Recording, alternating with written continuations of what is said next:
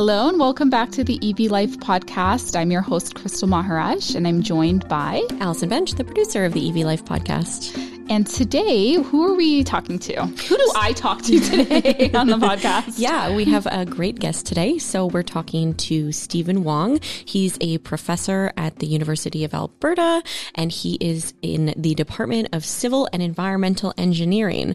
And so we chat to him about some very interesting research that he's kind of in the midst of doing. So he specializes a lot in civil and environmental engineering, as I said. And so one of the things that he's kind of looking into right now is how electric vehicles can be utilized during disaster mitigation. Yeah, so this is a topic that we haven't covered before on the podcast, and it was really interesting because they look at both the pros and cons to how electric vehicles can be used in major disasters. It was really insightful because when I first heard, disasters, I think of evacuation, like how are we getting people out? But there are, of course, so much more to consider in an evacuation. For example, power. How are you keeping your medical supplies refrigerated if the power goes out? There's so many other aspects to disasters, and they kind of look at all of it and how EVs might play a role in that. Mm-hmm. Yeah. And it's so, because I think through EV Life, we've really learned that all these questions that everybody has about electric vehicles, there's always somebody out there planning for it and researching for it. And so some of the work that Stephen is doing is going to be really important as more and more people adopt electric vehicles. Yeah, because he, and we won't get too into it because he obviously will explain it better, but he does talk about grid capacity and how that's impacted in a disaster. So how about we just dive right into that interview? So again, this is my conversation with Dr. Stephen Wong from the University of Alberta.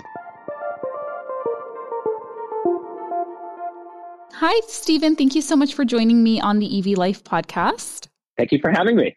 Are you able to share with our audience just a little bit about your background and the research that you do at the University of Alberta? Of course. My name is Stephen Wong. I'm an assistant professor in civil and environmental engineering at the University of Alberta. And I'm also the leader of the Resilient and Sustainable Mobility and Evacuation Group, also known as RESUME. So my field of study is mostly surrounding transportation engineering, and I'm particularly interested in how people make different transportation decisions. Part of this leads to questions about how people make decisions in disasters and what this particularly means from transportation systems as well as evacuation planning. So, for example, I'm really interested in the impact of natural disasters and how it affects communities, but also what transportation decisions arise from these events and how we can actually statistically model this behavior. Mm-hmm. And from this behavior, we're able to develop policies and strategies to better address some of these different types of issues that come up in evacuations. I also do work in research related to the design, placement, and operations of resilience hubs, particularly for the city of Edmonton. We have a grant with the city of Edmonton on that. Resilience hubs are places that can be operational during disasters, but also functional during normal everyday events to enhance community activity and community resilience. And so we're interested in understanding where we put these places in order to best meet the needs of communities. And I think my last area of research that I focused in on is just multimodality within not just evacuations, but also sustainable transportation.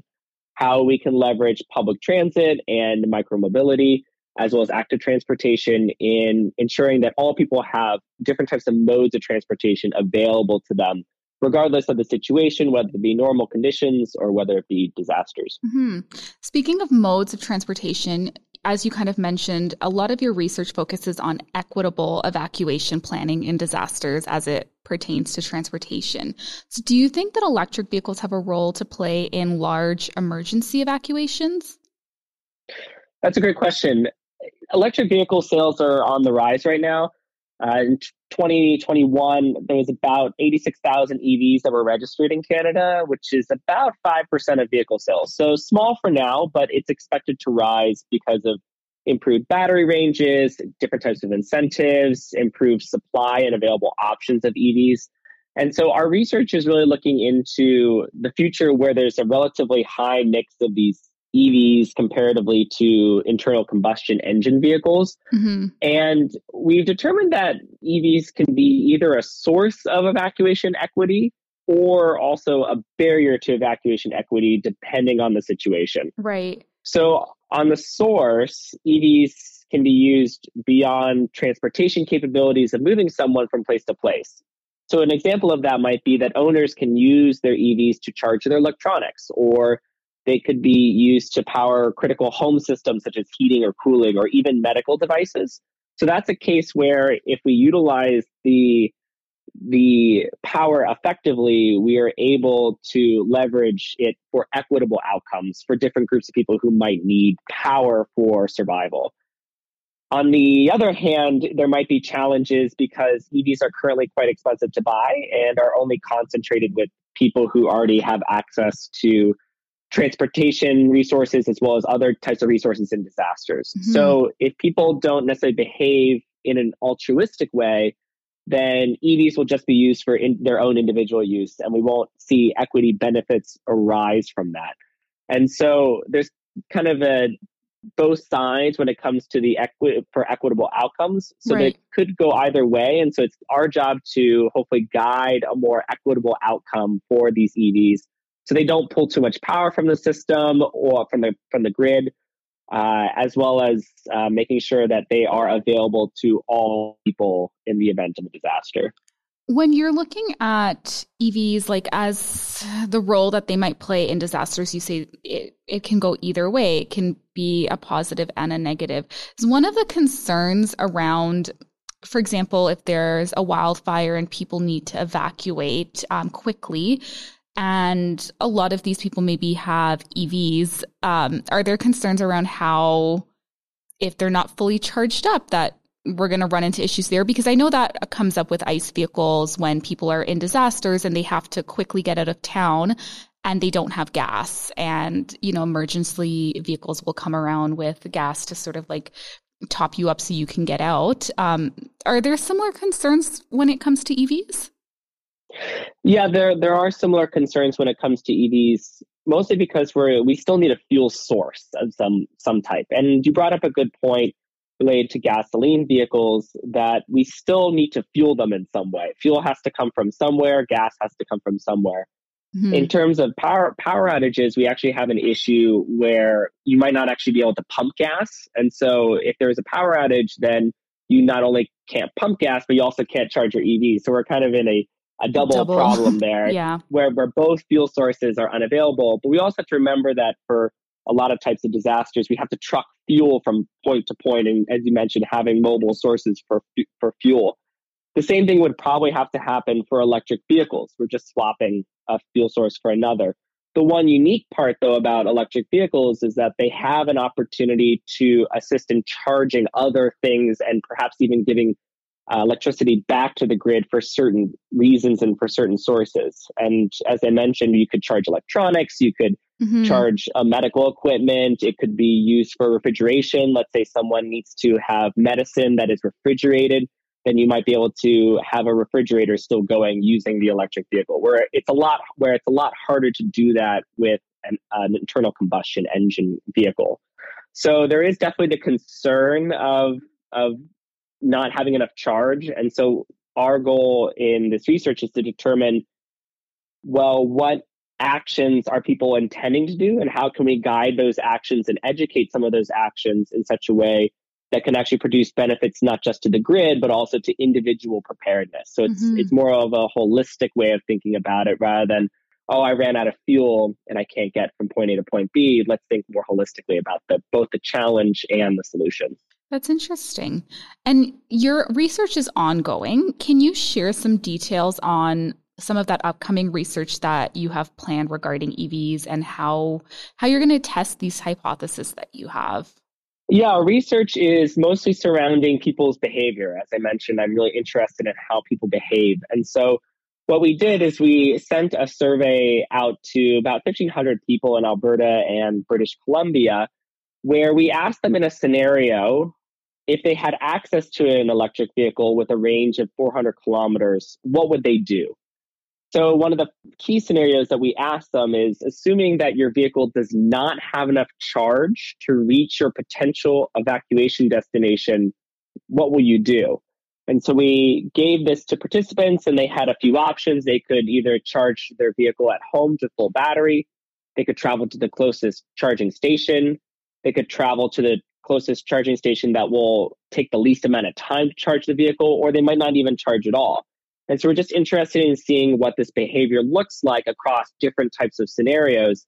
And from this, we're able to better understand behavior and use statistical models to determine what influences this behavior. I was just going to ask how these people were chosen for the survey. So the survey participants were chosen from a random panel data set. We worked with a data service company that was able to identify folks in Alberta and British Columbia to try to get us the most general population as possible so that it's representative of both provinces. So we're interested in understanding people's behavior using these statistical models. And once we identify different risk perceptions or demographic variables that might influence this, we can start to build these statistical models. And from the last step of this research is we use these statistical models to integrate it into something we call an agent-based model, where agents are largely vehicles that go throughout some type of simulation. We can run the simulation with different strategies or different problems that might crop up. And it's a way to simulate the real world without having to actually have a scenario happen and for us to gather data during it.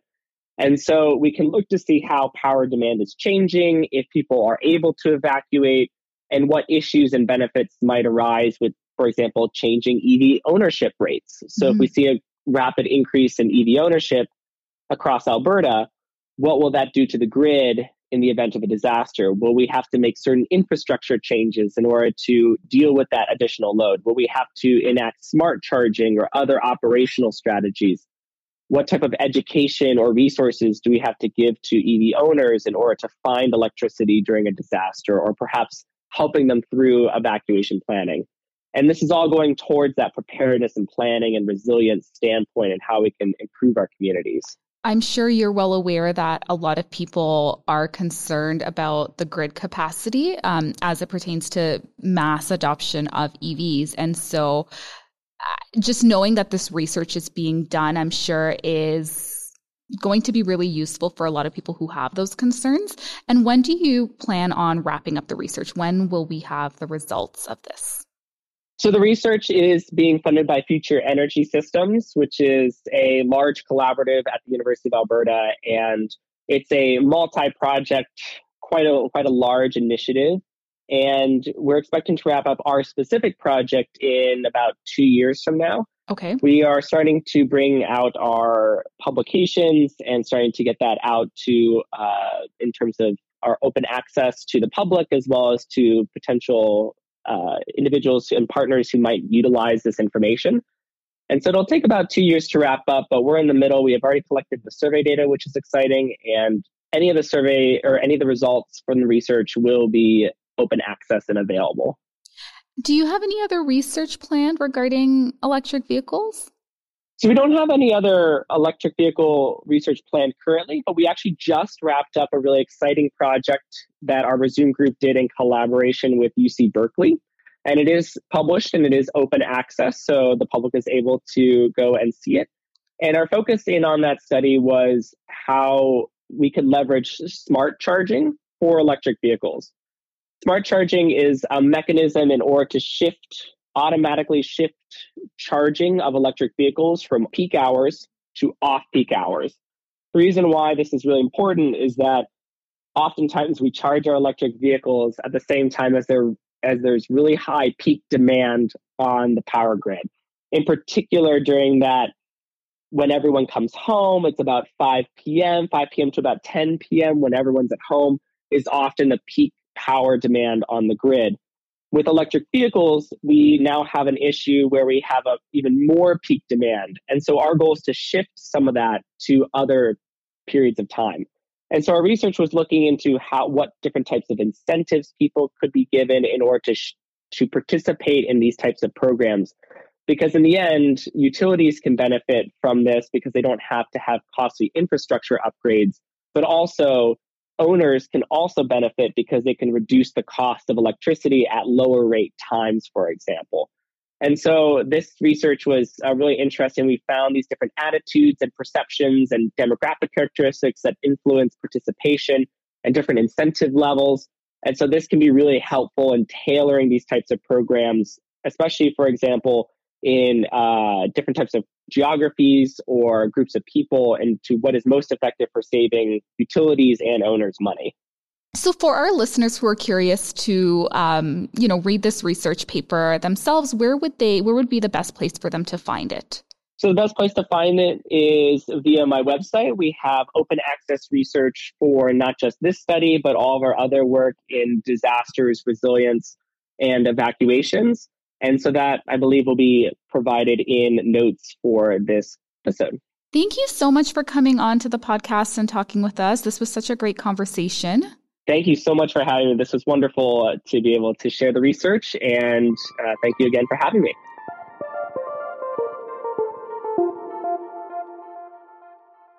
I hope you enjoyed my conversation with Dr. Stephen Wong. If you would like to share your thoughts on this episode or any of the episodes that we've aired, please feel free to connect with myself and Allison on the EV Life group on the AMA mobile app. We're happy to chat with you or answer your questions.